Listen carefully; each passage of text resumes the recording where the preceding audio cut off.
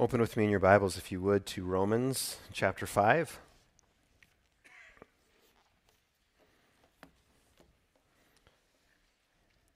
Romans chapter 5. And want to thank again those who are on the live stream with us this morning and remind you that it is a communion service this morning. And so if you don't have some elements, some juice and some bread, maybe now would be a good time to run quick and get that so you'll be ready to celebrate the meal that Jesus gave us in just a little bit later. Romans 5, verse 1. Therefore, since we have been justified by faith, we have peace with God through our Lord Jesus Christ. We have also obtained access through Jesus by faith into this grace in which we stand, and we boast in the hope of the glory of God. And not only that, but we also boast in our afflictions, because we know that affliction produces endurance, and endurance produces proven character, and proven character produces hope. And this hope will not disappoint us, because God's love has been poured out into our hearts through the Holy Spirit who was given to us. For while we were still helpless, at just the right time, Christ died for the ungodly. For rarely will someone die for a just person, though for a good person perhaps someone might even dare to die. But God proves His own love for us in that while we were still sinners, Christ died for us. How much more then, since we have now been justified by His blood, will we be saved through Him from wrath? For if while we were enemies, we were reconciled to God through the death of His Son, then how much more, having been reconciled, will we be saved by His life? And not only that, but we also boast in God through our Lord Jesus Christ, through whom we have now received this reconciliation. This is the Word of God. Would you pray with me?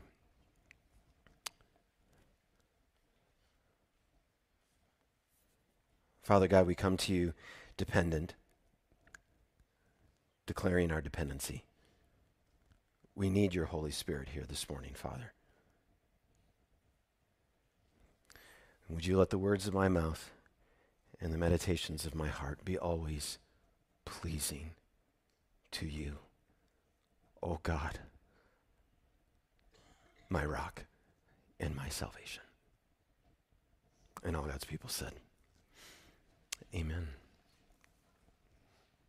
It's a Thursday afternoon, and while the air is crisp and clear on this February day, the sun brightly shining makes it warmer than the temperature gauge would suggest. You're grateful for the beauty of the day as you sit with a new friend at Cafe Dawn. She's recently been coming to church with you, listening keenly, taking it all in, the people, the worship, the preaching. And she's been asking a lot of questions. It's why you're now having a cup of coffee together. And after the small talk has died down and a pause of apparent reflection starts to come across her face, she appears to take a deep breath of courage to ask you a question. What does God think of me?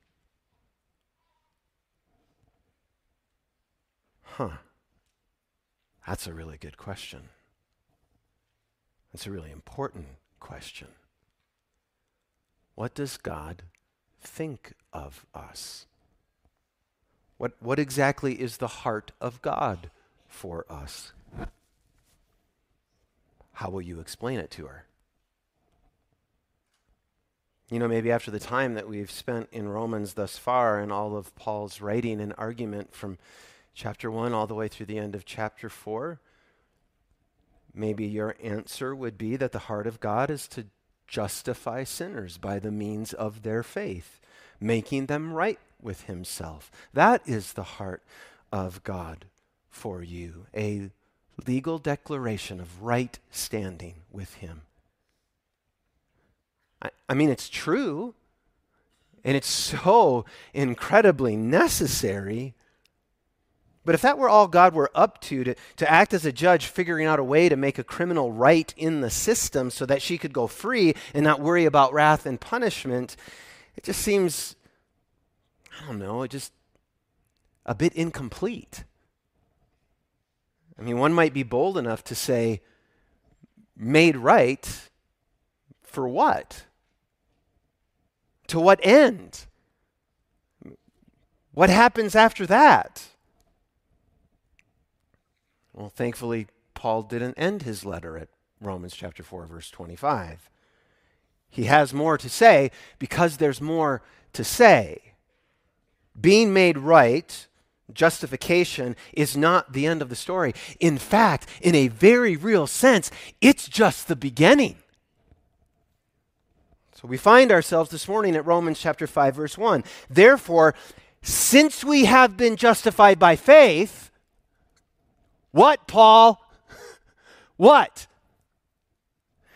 If we were to think of justification by faith as a tree with many branches, what we would find in its boughs here in this packed paragraph are the fruits of our justification.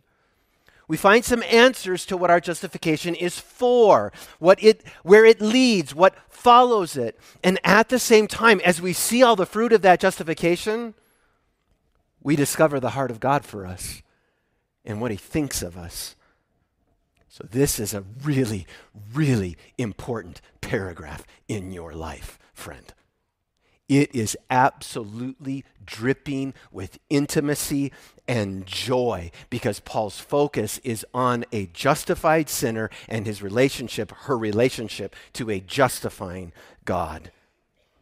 And there is something so very important to note. So everybody look at me right now because there's something incredibly important to note in this paragraph. There is not one exhortation in this paragraph. There is not one command in this paragraph. Paul wants you to rest and receive what God has purchased for you in Christ this morning. Okay? So are you ready to receive and not do? Okay, everybody stand up. Everybody stand up.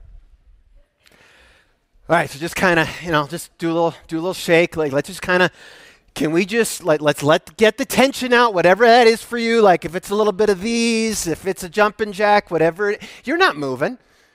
Get the tension out. All right, sit back down.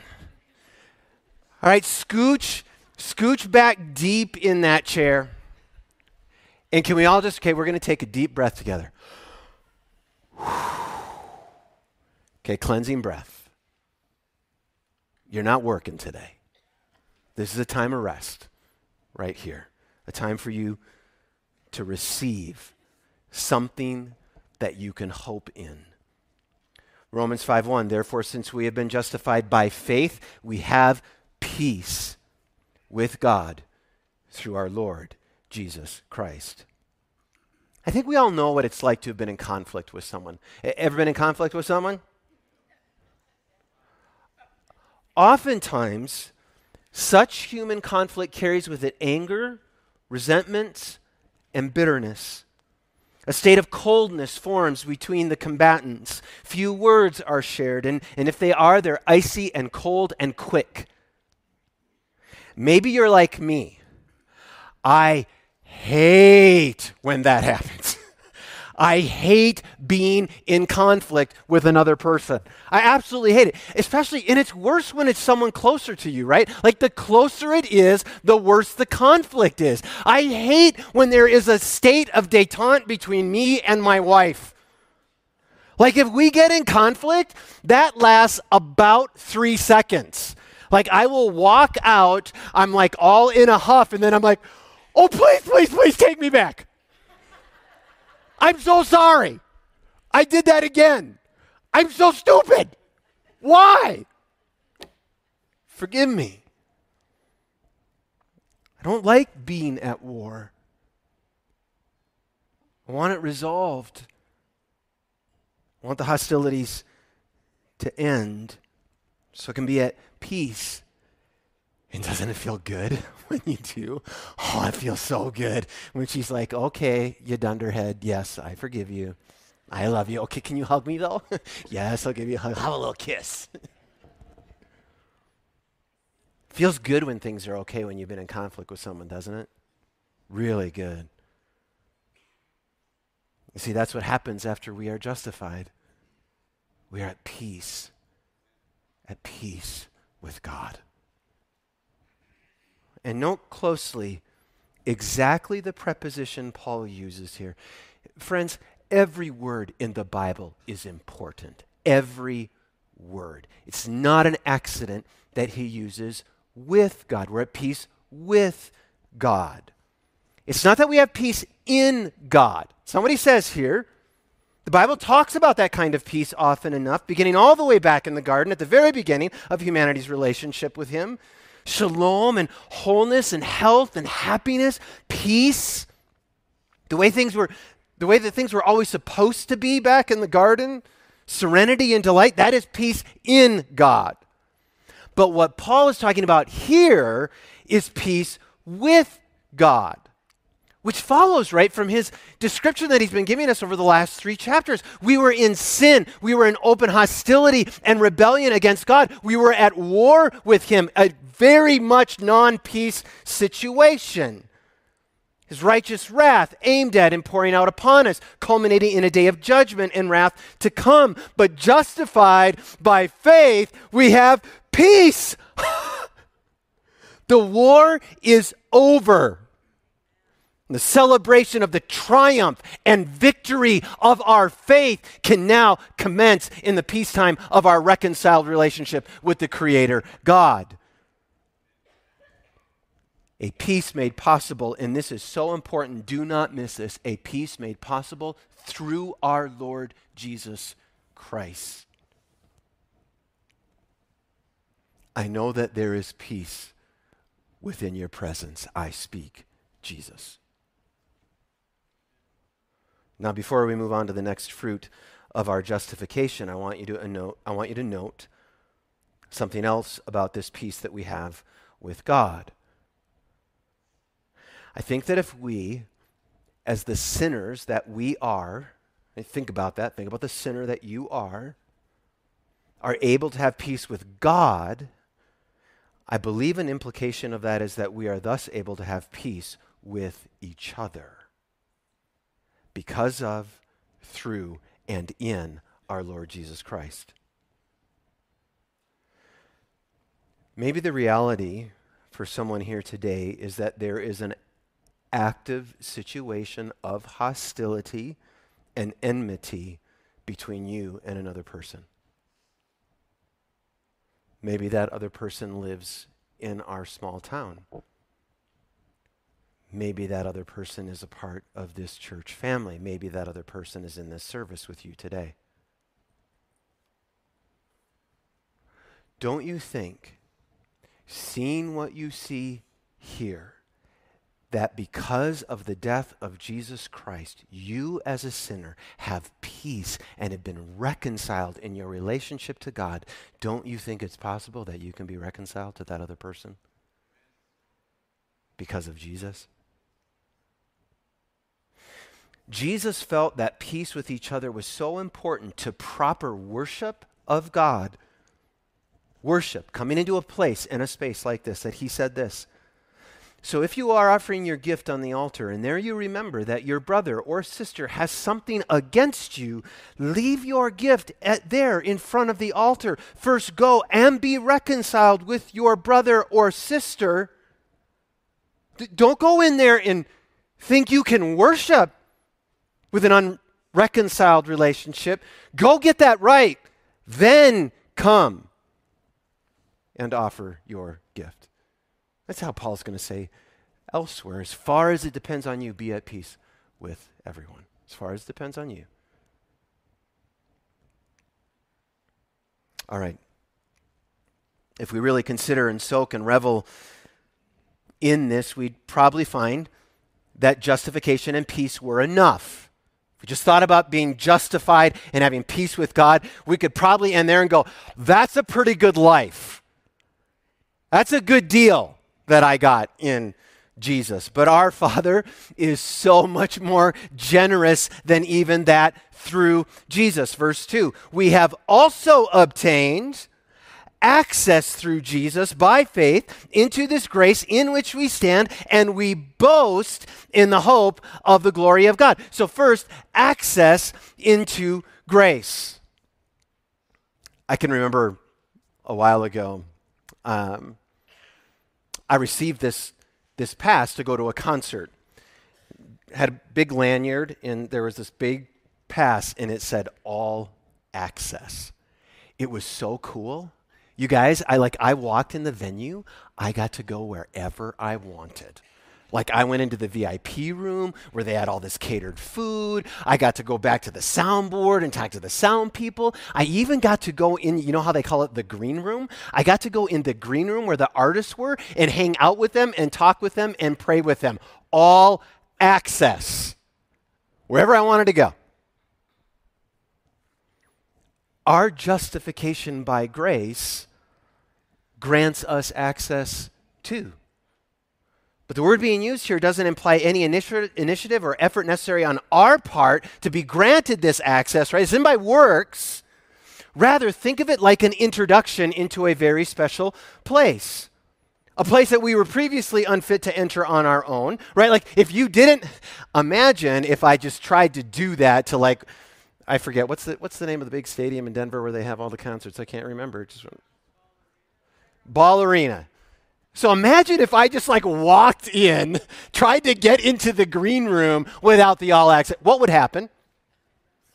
Security, right? I'd be ushered right out. If it were not for Jesus, I would not be able to stand in the sphere of God's grace. I would be ushered out, refused entry. But because of Jesus, I get to go into the green room of justification. And the sphere of his grace, where the warm, enveloping space of his favor washes over me with his esteem, his benevolence, his kindness, and his approval. That's what it means to stand in the sphere of God's grace. I am absolutely accepted and fully approved and unconditionally loved. And the one doing the introducing, the one who got me there, to stand in that place of grace, never to be removed, never to be kicked out, never to have our access revoked, which in part happens because of the one who brought us there, whose name is Jesus. Okay, can you take another breath and let that sink in? Wow. I almost want to, sometimes I wish you could put up with me for an hour. Because then we could just stop for 5 minutes here and we could just pray and just say, would you help us really understand that we have access into a place of grace like that, and we always are standing there wherever we're standing. It just takes more time. Please do that later. So let's review. We've been justified, made right by faith. That is a glorious action of God in our past. Okay, I want you to see the past, present, and future experience of being a child of God. We were made right in the past. As a result, we have a present peace with God and access into his grace in which we will always stand. And it comes as no surprise, therefore, for Paul to talk a bit about our future. Namely, we boast in the hope of the glory of God. And we're familiar with that word. If you've been here for this series, right, you're familiar with that word, boasting. We've heard Paul talk about it before quite negatively. He's argued with no small amount of passion and conviction that all boasting in anything that we can do to get into God is excluded, right? Chapter 3, verse 27. It is shut out. Has no place here. There's no place for boasting. So why in the world is he saying now we boast? Paul, you just said that was a really bad activity, and now you say we boast? Well, apparently for Paul, boasting can have a positive nature to it. It can mean a kind of arrogance or self-advertisement, and that's certainly distasteful, but it can also refer to a right kind of confidence when it comes to someone's present and future. A settled assurance and joy about what is already here and is still coming. In this sense, this word means for Paul, rejoicing or celebrating, which is actually how some translations translate it. We rejoice in the hope of the glory of God. We celebrate the hope of the glory of God, which is what Paul wants those made right in the past by God, by faith, who have peace in the present and have gained access into grace. He wants you now to celebrate in your hope in the coming glory of God. Which means when you hear that sentence, you should ask some questions like, what is hope and what is glory? Because I want to do that. I want to celebrate. Seems like I've already got some reasons to celebrate, but how is hope a thing to celebrate? John Stott. Christian hope is not uncertain, like our ordinary everyday hopes about the weather or our health.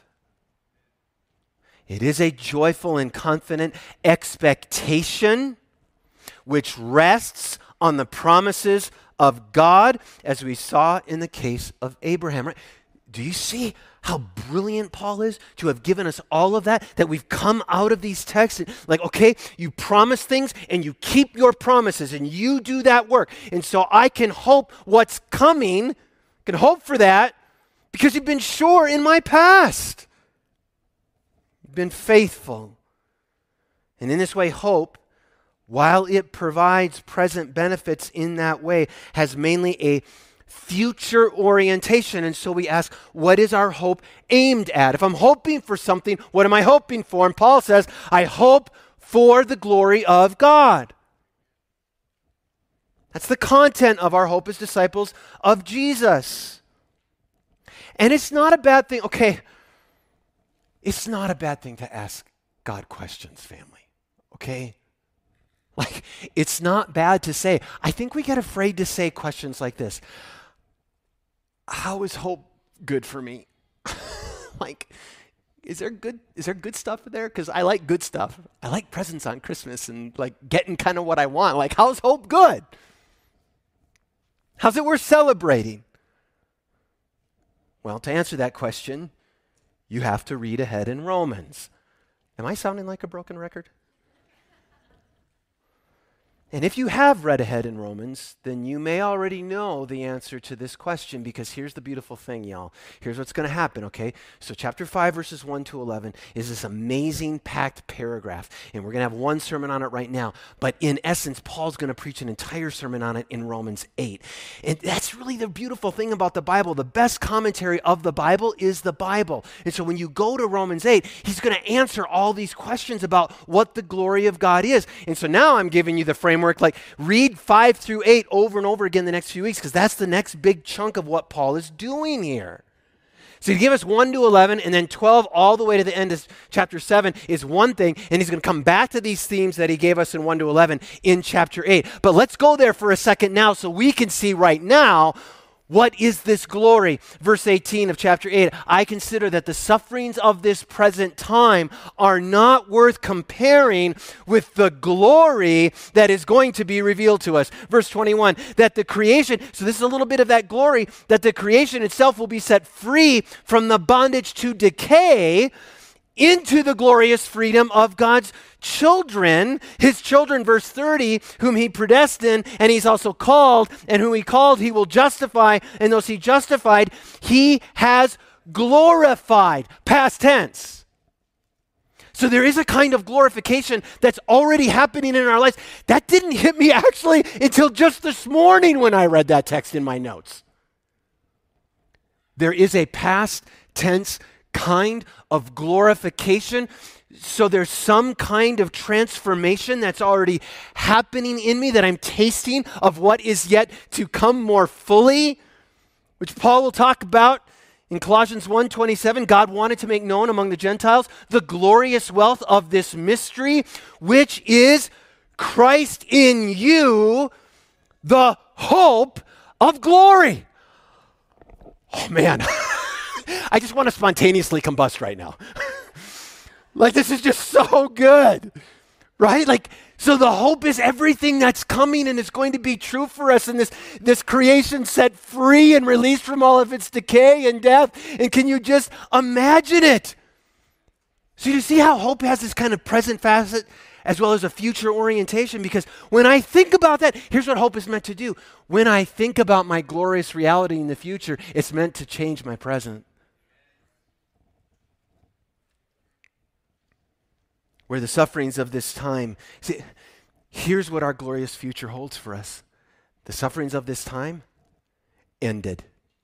The creation presently groaning under sin, decay, and death, freed. Those of us who have been justified, glorified with new eternal bodies in a new heavens and new earth where we will dwell with all of God's other children in their new bodies in a place of dazzling beauty and delight, never to sin again, never to be in conflict again, restored to what we were always intended to be, ruling with God over all creation under the rule of Christ, always in God's glorious presence. That is the hope of glory.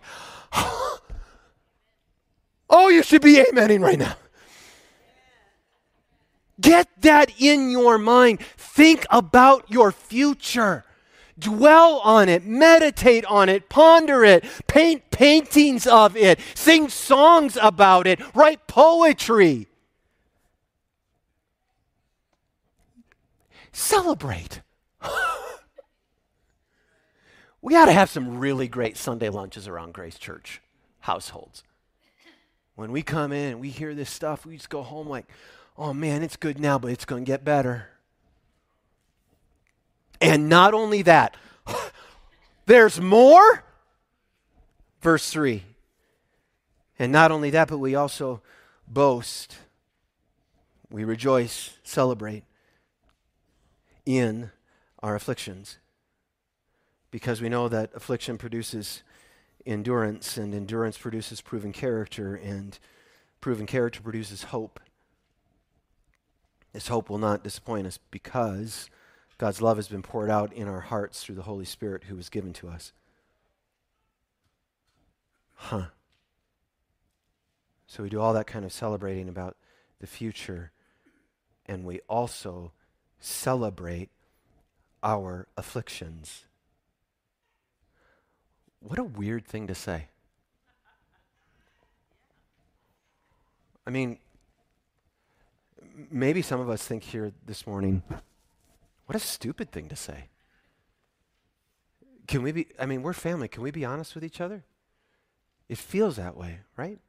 If we're honest. That doesn't seem helpful. Celebrate our afflictions.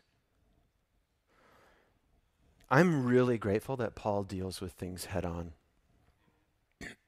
That he's human. He deals with our humanity.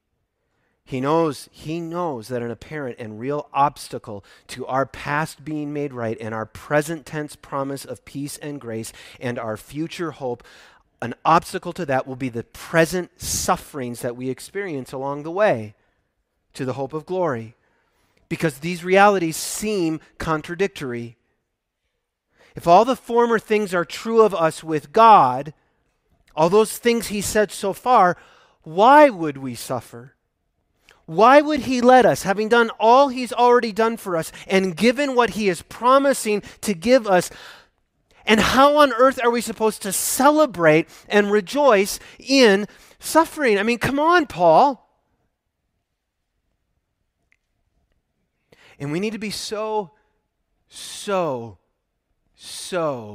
careful with this text, family. And others like it. Romans 8:28, anyone? God works all things together for good. We must be clear. We must be clear on exactly what Paul is saying, and so careful in how we quote it or apply it to ourselves or others.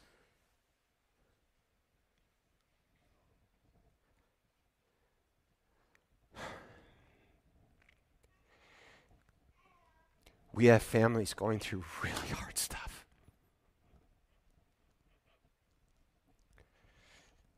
In this church, that it just breaks my heart. Like, it hurts when you really love someone, right? Like, you feel that for them. I mean, like, severe suffering. Like, long-term, crushing suffering. And they don't need us to carelessly apply texts like these. We got to be so careful, because sometimes, if we're honest in our humanity, it doesn't feel like we can sing, "It is well with my soul." It doesn't feel that way sometimes, right? Like, it doesn't feel well right now, God.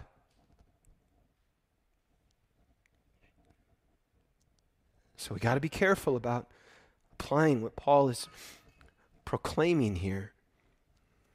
And yet, what we all need in our suffering is what Paul is proclaiming here. Because it's true, and therefore it's so very helpful. What he's saying here is true. We rejoice in our affliction. Now here's the thing, I am not going to preach a whole sermon on this. I was so tempted to break this sermon into 2 sermons and preach a whole sermon on this. But it was Paul and what he's arguing in this text that kept me from doing that, because it's actually not his focus in this text. Suffering is not his focus. We're going to get there. I am going to preach sermons on suffering in Romans 8. We're going to get there, so read ahead.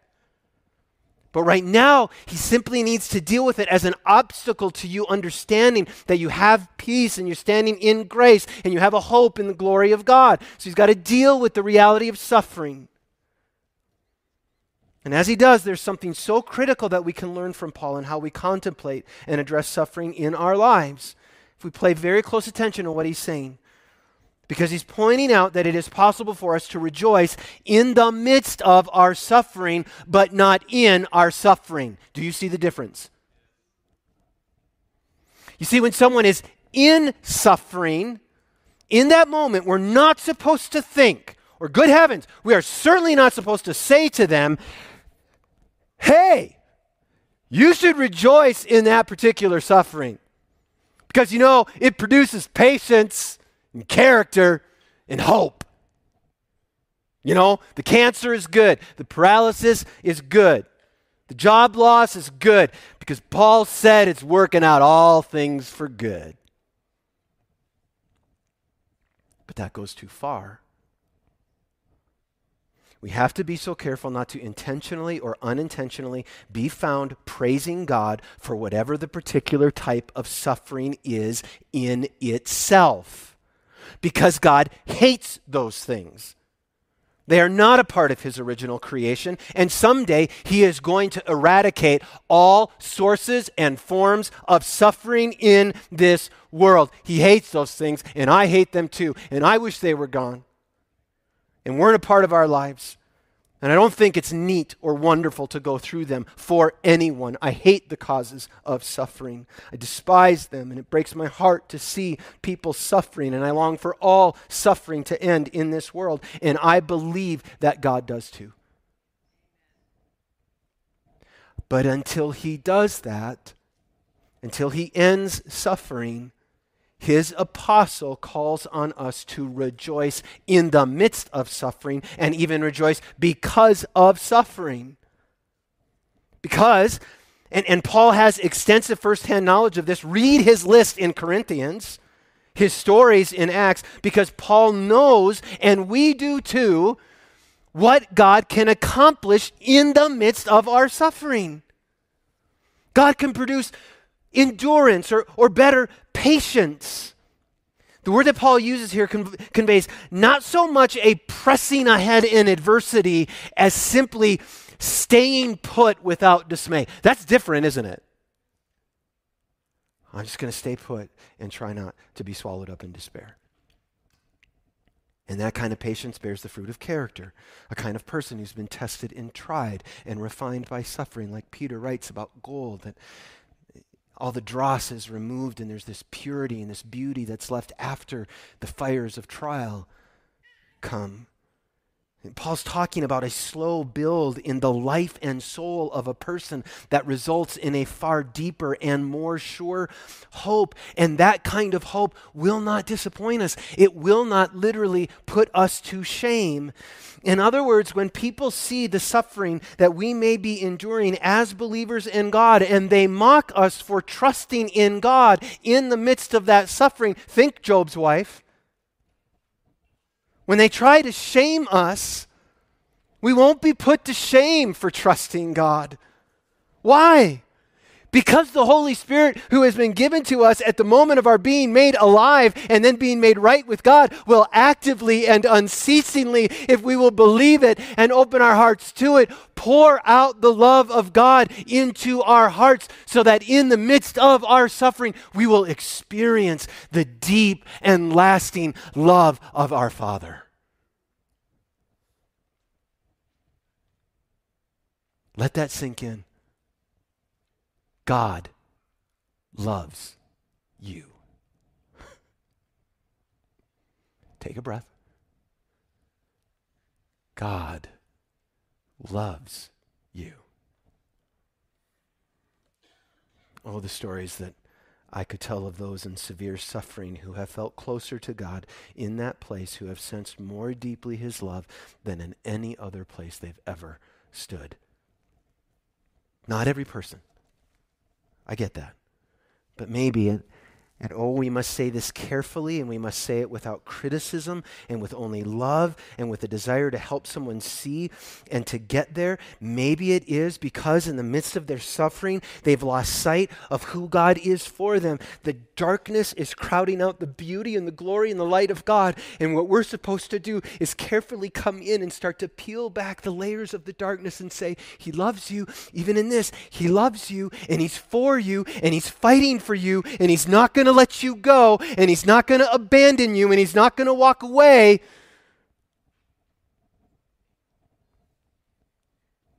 Let that be our only message. Instead of trying to explain the suffering, don't try to explain the suffering. Family, listen, I don't know why it works this way. I wish it didn't. But I trust my God. And I know He loves me. And I know He loves His children. And I know He won't desert us. And I know He's going to bring us through the wildernesses of all of our suffering into a promised land. That is my hope in the glory of God. Ted Wiest, in Trusting God in the Wilderness, writes, God doesn't leave us to fend for ourselves. We may feel alone, but we aren't. He is leading us somewhere, and the journey is about deepening our dependence on Him. Why? Because dependence is, in one sense, I would add, the promised land. Hear that clearly. A life of dependence is the truest, most real hope in our lives. Our hope is in Him, not some location outside of difficulty. That is such a beautiful sentence and such a pickin' hard sentence. Our hope is in Him, not in some location outside of difficulty. I so want it to be in a location outside of my difficulty. Just get me outside of this.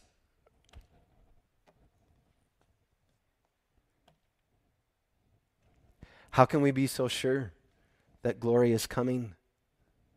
Because God loves us. And how can we be sure God loves us? Because He's revealed it to us in two ways. The first you've already seen. His love will be poured out in a subjective experience of the Holy Spirit working on your heart. But His staggering, confusing, surprising, glorious, over-the-top love for us is seen most clearly and objectively in the cross of our Messiah, Jesus, Son of God. Coming to the end now. Chapter 5, verse 6. For while we were still helpless, at the right time, Christ died for the ungodly. For rarely will someone die for a just person, though for a good person perhaps someone might even dare to die. But God proves. Isn't that interesting? None of us would probably dare to say, prove it, God. But he does anyway. God proves his own love for us in that while we were still sinners, Christ died for us. How much more then, since we have now been justified by his blood, will we be saved from him, through him from wrath? For if while we were enemies, we were reconciled to God through the death of his Son, then how much more, having been reconciled, will we be saved by his life? And not only that, but we also boast in God. We rejoice in God through our Lord Jesus Christ, through whom we have now received this reconciliation. I'd like you to imagine three people. The first of these people is an in the right person. All the I's are dotted, all the T's are always crossed. The second of these people is a good person. Their rightness is warm. Like you like to be around them, just enveloped in their rightness. The third of these people is altogether different. They're ungodly, helpless, a sinner, an enemy of all that is right and good and true. They are wicked through and through. There is nothing attractive in them at all. It's the kind of person that you want to see punished. You want to see them get theirs. Now, it's pretty straightforward to admit that it would be rare for someone in our culture. We don't have a lot of people like throwing their lives down for other people these days. It would be rare for someone in our culture to die for the first person. They just don't make themselves very attractive for it. And it may be that someone would dare to die, to lay down their life if it came to it, for the second person. You feel inclined because of the kind of bloke that they are. But it would still be rare. But the third person? No way. There is no chance any of us is laying down our lives for that third person. Now, imagine in our little scenario that you had a son. Just one son.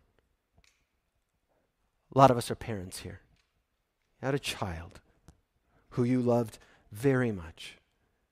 And consider this, right? As parents, we know this. Isn't it unusual how we are immediately bound when they get delivered? We are immediately bound to that child. There is a love that overcomes us and ties us to them in a way that is hard to even explain if you haven't had a child. Parents, are you with me? Like, we love our kids and would do anything for them. And now imagine that you are being required to rescue not the first person and not the second person, but the third person, the ungodly, helpless, sinful enemy. And the only way that you can do this is to sacrifice the child that you love as much as you love. Get that vision in your head of your child being cruelly tortured, bleeding out for hours. Can you imagine how you would feel? How that would tear your soul apart for that to happen for your child. Not for a Mother Teresa type of person, but an Adolf Hitler kind of person. Could you do that? Would you do that? Friends, we are the third person in this scenario. And as we come to the end, still seeking to answer the question of that girl in the cafe, I hope you haven't forgotten about her. What does God think of me? Here we come to it. God proved that he loves us. We know the heart of God for us. We know what he thinks of us. We know that he sees us more clearly than anyone else can. He sees the depth and extent of our sin, past, present, and future. He sees our irreverence, unholiness, and profaneness, that we are altogether ungodly. And because of this, it is clear to him that we are enemies to his cause, revolutionaries against his kingdom, and rebels to his purposes. And he sees that we are helpless and that there is nothing that we can do to reconcile ourselves to him. He sees that we are absolutely helpless. And so he moves towards us in love. He moves towards us because of love. He moves in action to prove his love as the party who has been wronged. And he initiates reconciliation and peace with us by offering his own son to die on a cross for us. While we were helpless, Christ died for us. While we were sinners, Christ died for us. While we were enemies, the Son of God died for us. If I, as an earthly father with merely human love, would deeply feel the pain of the sacrifice of my son, I ask you, family, to imagine the kind of unity between God the Father and God the Son. I know it's hard, but try. And imagine how the Father felt at the physical and spiritual devastation that his Son went through on the cross. And then wonder, what does God think of me? He loves you. Worship team, would you come up? And at just the right time, Christ died for the ungodly. I want to sing and reflect on this love for us this morning. I'm going to let you just sit. You don't have to sing along. Maybe you just want these words to wash over you and soak in how much God loves you and what he thinks of you this morning. If you want to, sing along with us. How deep the Father's love for us, how vast beyond all measure, that he should give his only Son to make a wretch his treasure. How great the pain of searing loss, his Father turns his face away, as wounds which mar the chosen one bring many sons to glory. Behold the man upon a cross, my sin upon his shoulders. Ashamed I hear my mocking voice call out among the scoffers. It was my sin that held him there until it was accomplished. His dying breath has brought me life. I know that it is finished. I will not boast in anything, no gifts, no power, no wisdom, but I will boast in Jesus Christ, his death and resurrection. Why should I gain from his reward? I cannot give an answer, but this I know with all my heart, his wounds have paid my ransom. So this is what we remember at this table. And it's why I like to talk about coming to the meal that Jesus gave us as a moment of gravity and gladness. Gravity and gladness, because it's incredibly sobering what the Father and the Son conspired to do to save a wretch like me and like you. And it's incredibly joy-producing and confidence-invoking And it's a moment of celebration where we look behind us and say, the sin is forgiven and taken care of, and I bear it no more. So praise the Lord. Praise the Lord, O my soul. And it does speak to the past, present, and future of the Christian, right?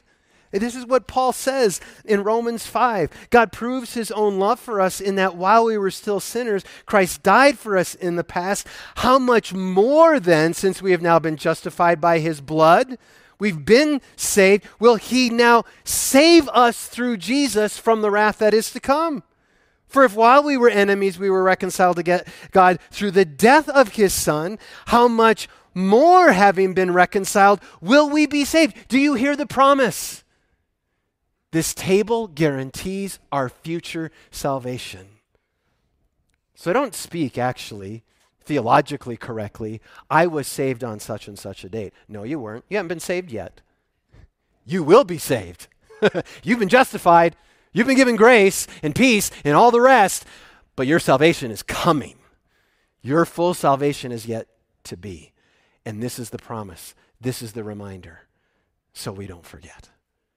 You don't have to be a member of Grace Church. Elders who are serving or servers, would you come up? You don't have to be a member of Grace Church. All you have to do is simply trust in Christ alone for the forgiveness of all of your sins and the fulfillment of all of God's promises to you, even eternal life. That's all you have to do. You could do that right now. Jesus, I don't fully understand this, but I want it. I want to be a child. I want my sins forgiven. And this could be your first communion. So we're going to have that section go over to the side there, come around, grab a cup, and Bruce will serve you in this section. Come around this and then go back in and come around this way. Hold the elements until the end, and we're going to all take the elements together. You guys go that way, and that section goes over there, and come around to the tables. Come and welcome to Jesus Christ.